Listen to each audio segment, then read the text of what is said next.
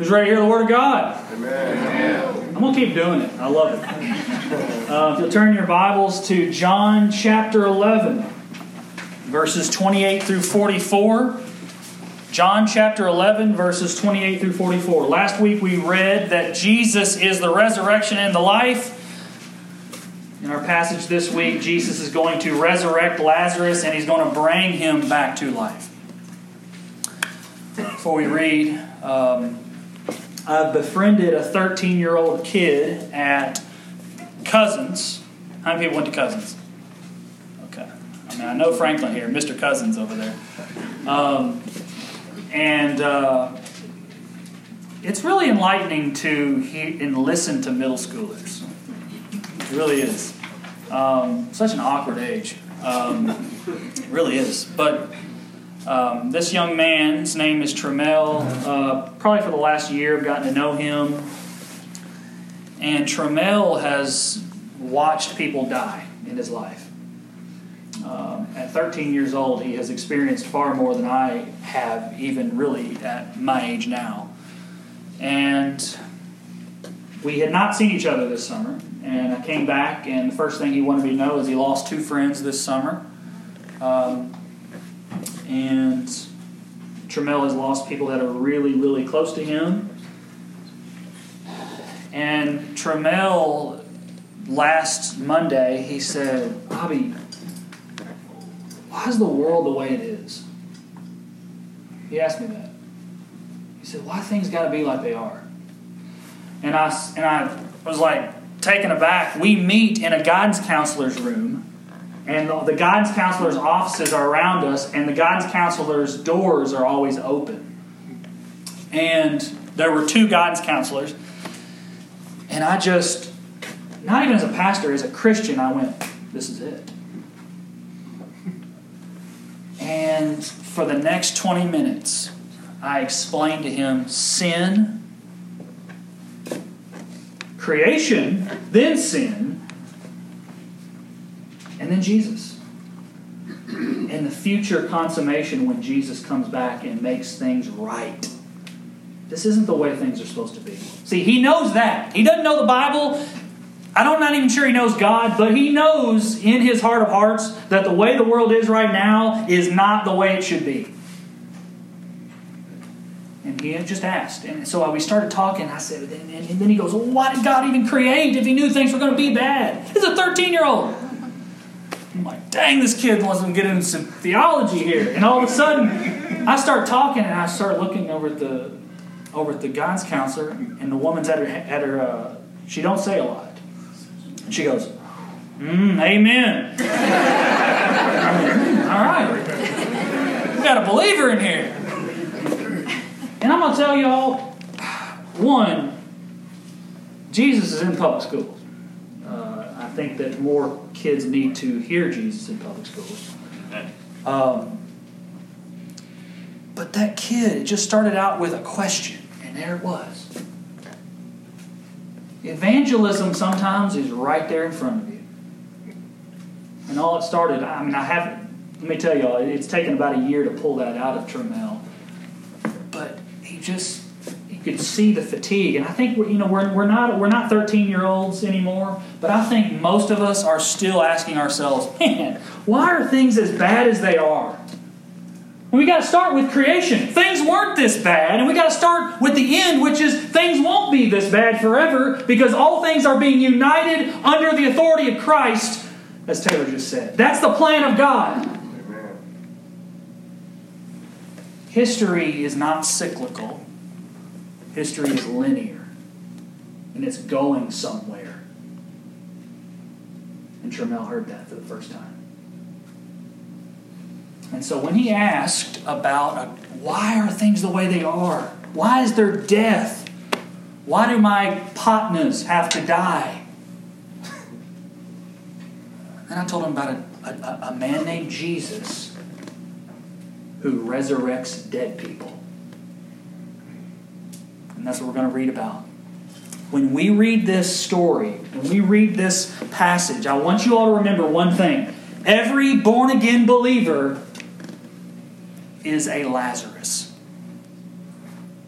dead upon arrival, lifeless, no will to see the glory of God, no spiritual pulse, and then Jesus comes, and by the power of His Holy Spirit, He speaks by His Word, and He says, come out. And that's how a Christian is made. And so, without any further ado, if you'll stand for the reading of God's Word.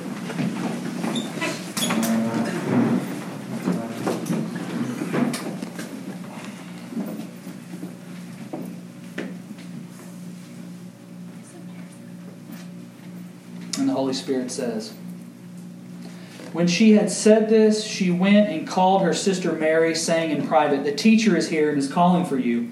And when she heard it, she rose quickly and went to him. Now Jesus had not yet come into the village, but was still in the place where Martha had met him.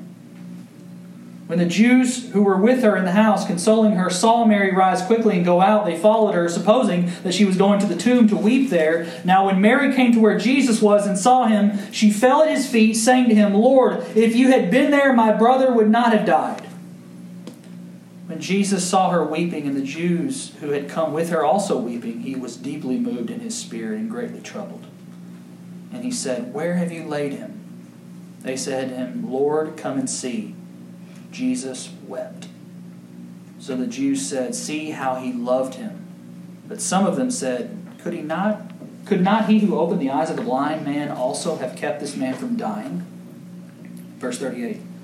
Then Jesus, deeply moved again, came to the tomb. It was a cave, and a stone lay against it. Jesus said, take away the stone. Martha, the sister of the dead man, said to him, Lord, by this time there will be an odor, for he's been dead for 4 days. Jesus said to her, did I not tell you that if you believed, you would see the glory of God?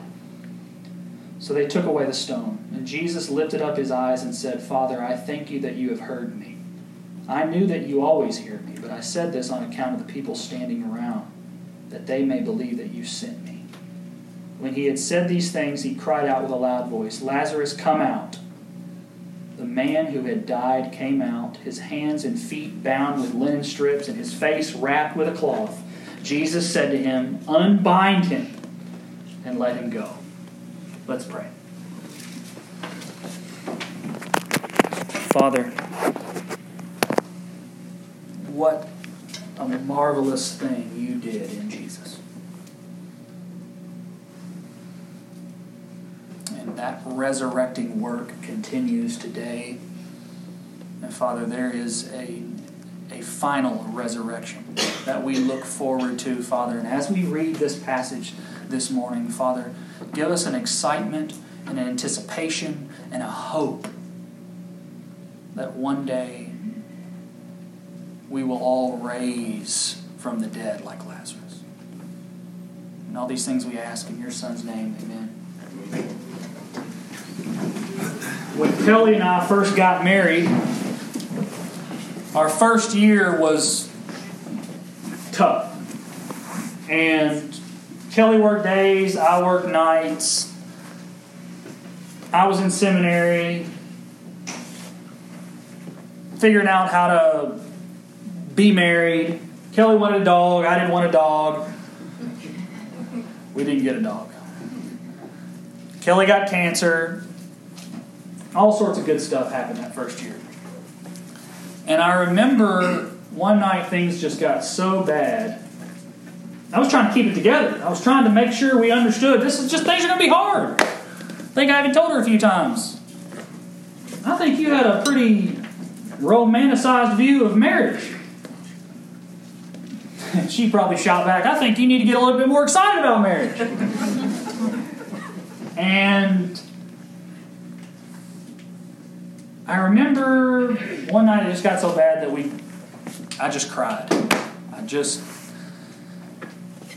called on God and we cried together. And I remember the next day getting up, making coffee. By that time, Kelly had got me hooked on coffee.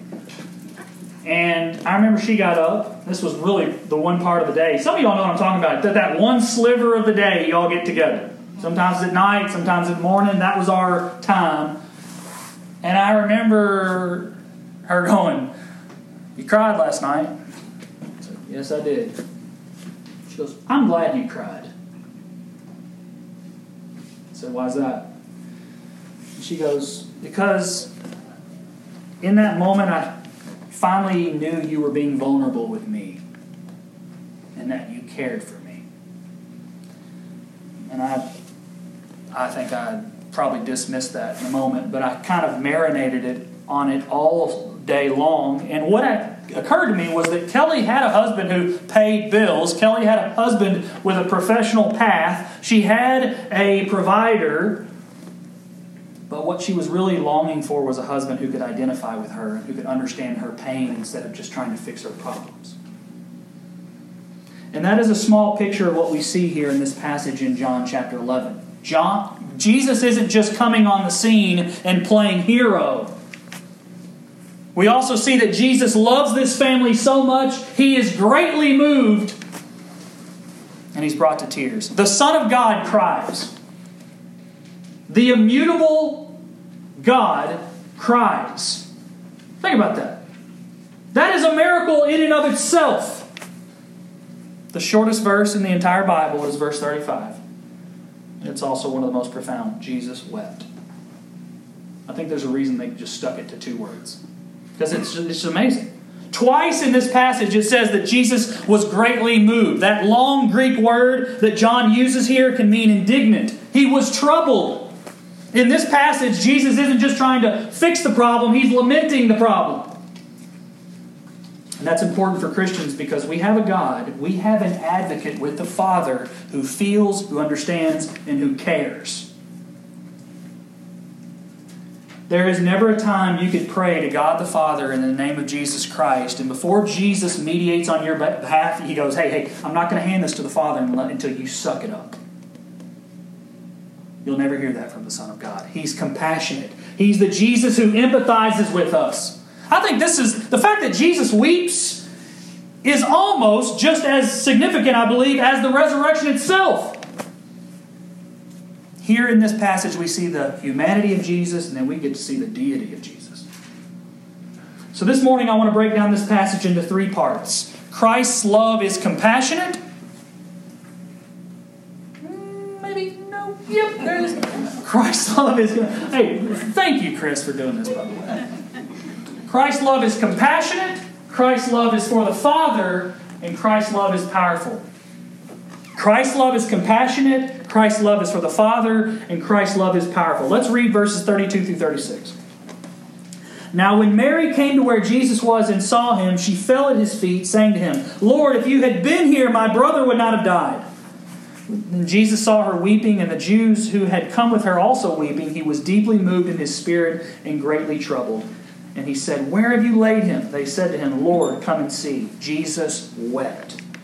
So the Jews said, see how He loved him. So Jesus' love is compassionate, it's empathetic, it's selfless love. Verse 33 says He was deeply moved and greatly troubled.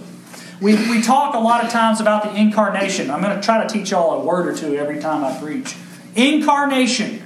That means God taking flesh. We talk about this almost every single Sunday in some form. The Word became flesh and what? Dwelt among us. We talk about how Jesus is both fully God and fully man, and I'm telling y'all in this passage, you can see both. The Son of God who existed eternally without sadness, without imperfection, without defect, decided to become a human and weep with sinners. I want y'all to consider something this morning. Jesus is God. Jesus is all-knowing, so He knows every time Lazarus sinned. He knows every evil thought Lazarus has ever had. He knows the unbelief that has resided in Lazarus' heart, and yet He is still crying over this man's death. Imagine if you went to somebody's funeral. And sitting at their funeral, you knew in your head every bad thing they had ever done or said about you. Do you think you'd be crying? If anyone has a reason not to cry, it's a holy God, and yet He is weeping with the rest of them. His love is so pure. Look at verse 38. Then Jesus, deeply moved again, came to the tomb. It was a cave and a stone lay against it. Jesus is moved. He has a warm heart. I want to ask all the men here a question. Not the women, the men. How many men in here, just raise your hand, have you ever listened to either your wife's problems or someone else's problems, and you were listening to them, and secretly in the back of your mind, you're really just wanting to get to the end and skip to the part where you solve the problem instead of listening to them? Raise your hand.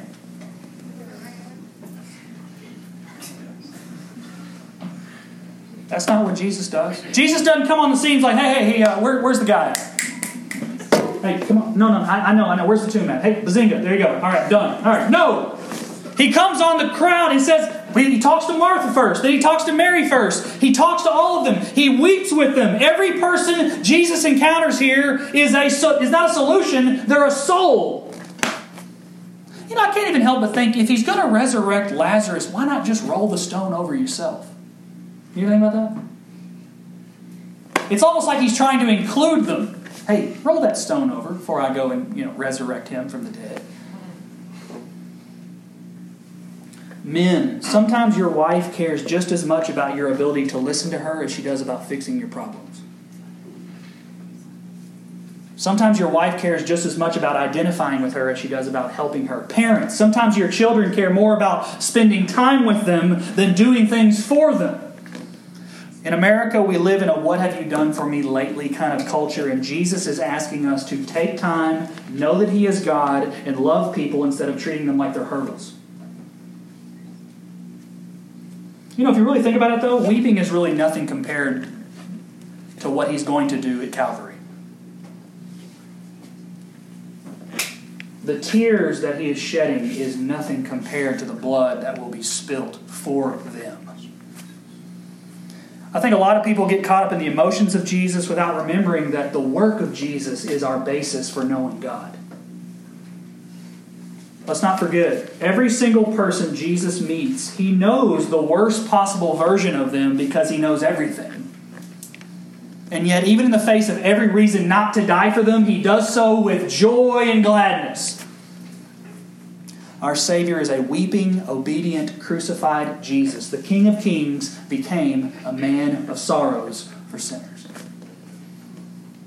Christ's love is compassionate. Number 2, Christ's love is for the Father. Let's read verses 41 and 42. So they took away the stone, and Jesus lifted up His eyes and said, Father, I thank You that You have heard me. I knew that you always hear me, but I said this on account of the people, that they might know You sent me. Jesus Christ is incapable of doing anything apart from the Father. His love for Lazarus is but a reflection of His love for the Father. At all times, Jesus is concerned for the glory of the Father first. There are times, I'll admit, I was at Chick-fil-A the other day with Franklin. I think that was when we had our little, just me and you. It was kind of weird. And I noticed that Franklin waited to pray, and I didn't. I'm the pastor, and he's not. I think that was because I was really hungry. It was 6 a.m. And the other day, I forgot to read the Bible to my twins. There are some times when I'm just too tired or too hungry to try to take just a simple time to give glory to the Father. That never happened to Jesus. He walks on the scene. There is emotional turmoil and chaos. There's people crying everywhere. He could have very well been swept up, emotion-driven, gone in, saved him, and gone, okay, we're good now. He takes the time in the midst of it all to give glory to the Father. If at any point Jesus had compassion for Lazarus, and that compassion had been severed from His love for the Father, it would have been tainted with sin. Anytime we do something without faith, it's sin. Anytime we do something in the Lord's name without honoring Him in our hearts, it's sin. Anytime we take His grace for granted, it's sin. Paul says that which does not proceed from faith is sin. I think this is important for us to understand as Christians because our world is telling us that the more emotion we have, the more love for God we have. But Jesus' love isn't built on emotion, it's built on his relationship with the Father. Listen to what Jesus tells Mary in verse 40. Jesus said to her, "Did I not tell you that if you believed, you would see the glory of God?" The glory of God. Now, he didn't tell her, did you see that if you believed, I would get you things? If you believed, God would do A, God would do B, God would get you blessings. That's not what he says. He says, if you believed, you would see the glory of God. The glory of God has to be sufficient for both Mary and Martha. You know, today I think faith is one of the most spiritually hijacked words in the church. Because I can go and listen to a prosperity gospel preacher and I'm going to tell you, he's talking about faith. Here's briefly, I just want to take a time. This is what Jesus does not mean by believe. He doesn't mean that faith will get us things. He doesn't mean that we can treat faith as if it's more important than the object of our faith. Jesus isn't treating faith like it's something we can measure on a scale. If we just muster a little more, we'll get more from God. He's not treating faith like it's the most important thing in Christianity. For Jesus, faith is about the glory of God in Christ. This week I've heard a lot about, as I'm sure you have, about Officer Cooper. And a lot of people in our community are saying, hey, we just got to believe. We got to have faith. And I think they should. But do people mean the same thing when they say that? There is a family on the other side of town grieving the loss of their son, and they're also saying, we got to have faith. So here's my question. When the family of that young man says, we got to have faith, and the family of Officer Cooper says, we got to have faith, do they mean the same thing? They should.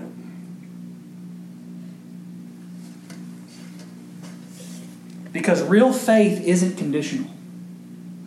Real faith is not determined on our circumstances. Real faith does not depend on God to do something in order that we might follow Him. Real faith is not even built on our personal situation. No matter if it's a family of a wounded officer or a family of a grieving son, faith begins with 4 words. Let thy will be done. That's 5. Your will, not mine. Your glory, not mine. Your kingdom, not mine. 2 families, separated by tragedy, separated by distance, separated by race, can cry out to the very same God and believe that God's glory in Jesus is their greatest good.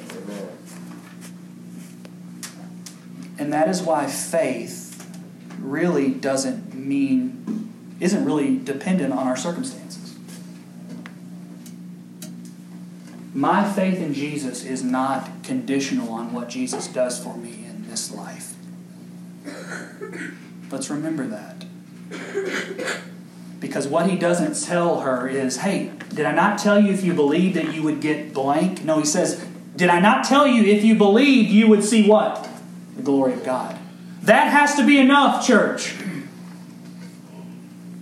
What he says is if you believe, you might not get what your flesh wants. You might not even get it when you want. It might cost you dearly, but you will see the glory of God.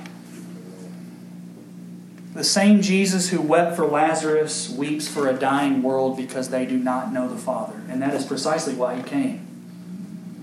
Jesus' love is for the Father. Number 3, Christ's love is powerful. When I was preparing this message this week, I thought to myself, what is the one passage, if I had to pick one piece of Scripture that describes the power of God's love, what would it be? I don't know, for some reason Psalm 103 came to mind. I don't know if I have it up there or not. Let me just read it.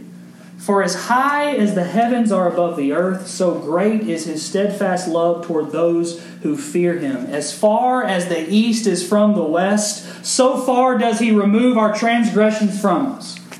You know why I came up with that? Because I think it takes an incredible amount of power to truly forgive someone. I think that's a power we don't have. That's the power of the cross. That's the power we see here in Lazarus 11. Christ's love isn't just sentimental love. It's got power behind it. And all Jesus does is say, Lazarus, come out. and a dead man starts walking. Every single person that Jesus saves, He walks up to their dead corpse. He commands them to come up by His Word. He breathes life into them, and they walk out of sin and death, not by their own power, but by His. Every Christian is a Lazarus. Lazarus didn't come out of the grave and go start bragging to his friends like, hey, Jesus did 99%, but I had to receive. Jesus doesn't start bragging and say, hey, I know God did most of the work, but I had to take that first step. No, Jesus said, come, Lazarus came. That is how sinners are saved, by the word of His power. You know, I think I listened to the gospel about 200 times before I was saved. What was it about that one time when I heard the gospel that I got saved? You ever thought about that? Raise your hand if you heard the gospel at least 100 times before you chose to believe it. What was the difference? Have you ever thought about that? Do you think that maybe it was the speaker was just a little bit better? Do you think that maybe you just had a little bit better attitude that day? Do you think that maybe his rhetoric and his reasoning and his argument was just a little bit more cogent? No! What was the difference? That day Jesus spoke into your dead heart and said, rise! That's what happened. There is no one here worshiping the living God in Jesus this morning who did not come out of the grave just like Lazarus did. If you don't believe that, you're selling God short. I want to read real quick verses 43 and 44. And before we read them, I just want you to do this, okay? Instead of reading this like Lazarus, I'm going to read, instead of reading Lazarus in the name, I want you to put your name in it. Okay? Here we go. When he had said these things, he cried out with a loud voice, Lazarus, come out! And the man who had died came out, his hands and feet bound with linen strips, and his face wrapped with a cloth. Jesus said to him, unbind him and let him go. That's conversion. That's evangelism. That's salvation. That is the gospel, friends. Jesus Christ, who was raised from the dead, raises the dead today. Verses 43 and 44 are a small figurative picture of the gospel. Jesus speaks into the dead. They come alive by the word of His power. We start walking. And the Christian life itself is walking by the grace of God out of death, continuing to unshackle ourselves from the strips and the linens which bound us, and crucifying the old hobby because he wants to go back in the grave every single day.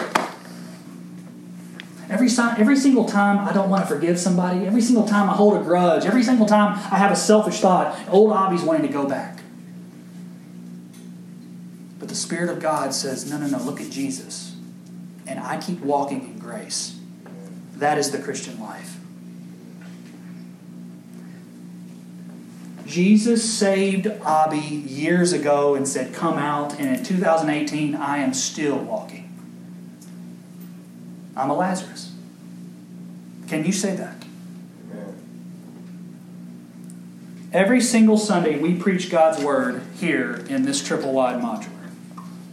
But we don't do it because of tradition. We preach God's Word every single Sunday because that's the voice that calls people from the grave. Faith comes from hearing, and hearing through the Word of Christ. When I was talking to that 13-year-old boy in that guidance counselor's room, when he asked me those questions, I'll admit, a little bit of my flesh went, oh my gosh, here's my chance. My heart leapt out of my body because I was so excited. I'm like, this is the chance. And a little bit of pressure came on me. I was like, oh my gosh, this might be the only chance I get to talk about Jamel, about Jesus. His aunt's like a Jehovah's Witness. And I was like, oh man, I got to talk about the incarnation. And I got to talk about this. I got to make sure I don't get this wrong. I got to make sure he knows about sin. I got to make sure he understands he's got to repent of his sin. Oh, don't forget about faith. Jesus Christ. No, I preach the Word of God. I preach the gospel by the power of the Holy Spirit. It was not Abby Todd preaching the gospel. It was God preaching the gospel through Abby. If the success of evangelism in the church rests on us and us alone, we have no chance. But the good news is, it wasn't Mary and Martha who said, come out. It was Jesus who said, hey, get out. And that is our hope today. When I was talking to Tramel, it wasn't, hey, hold on. Tramel, come on. Let's go. Get out of the drugs. So, hold on. Get out of the gangs. No, hold on. I know, no, don't talk back to your. No. It was the power of Jesus to change his heart. This morning, if you hear the voice of God in his word, and you see the evil of your sin, and you see your dire need of a Savior, and you have come to see the beauty of Jesus Christ as the way, the truth, and the life, come out of the grave. And believe in the resurrection of the life. Let's pray.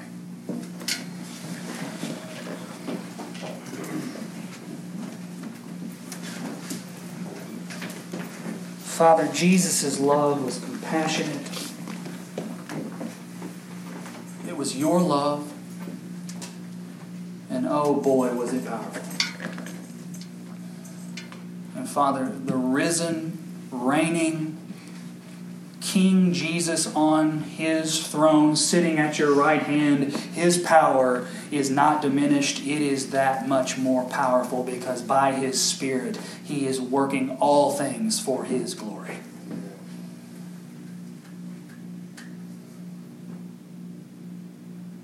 Father, Jesus is so much more King today than he has ever been. And our hope is that one day every knee will bow and every tongue will confess his kingship. Not because he came and coerced us, not because he compelled us to bow, but Father, we know that his love woos his bride. He came as a child. He lived as a servant, and he reigns as a loving king. Father, I pray this morning that if anyone sees their conversion as a mere choice or decision or an intellectual working of the brain detached from your sovereign grace, Father, I pray that they see that it takes nothing short of a resurrection to bring dead sinners to life. And I pray that the church at Haynes Creek would walk not simply as people who've made a good decision, but we may walk out of the grave as Lazarus is, worshiping the living God in Jesus. And all these things we ask in your precious Son's name. Amen.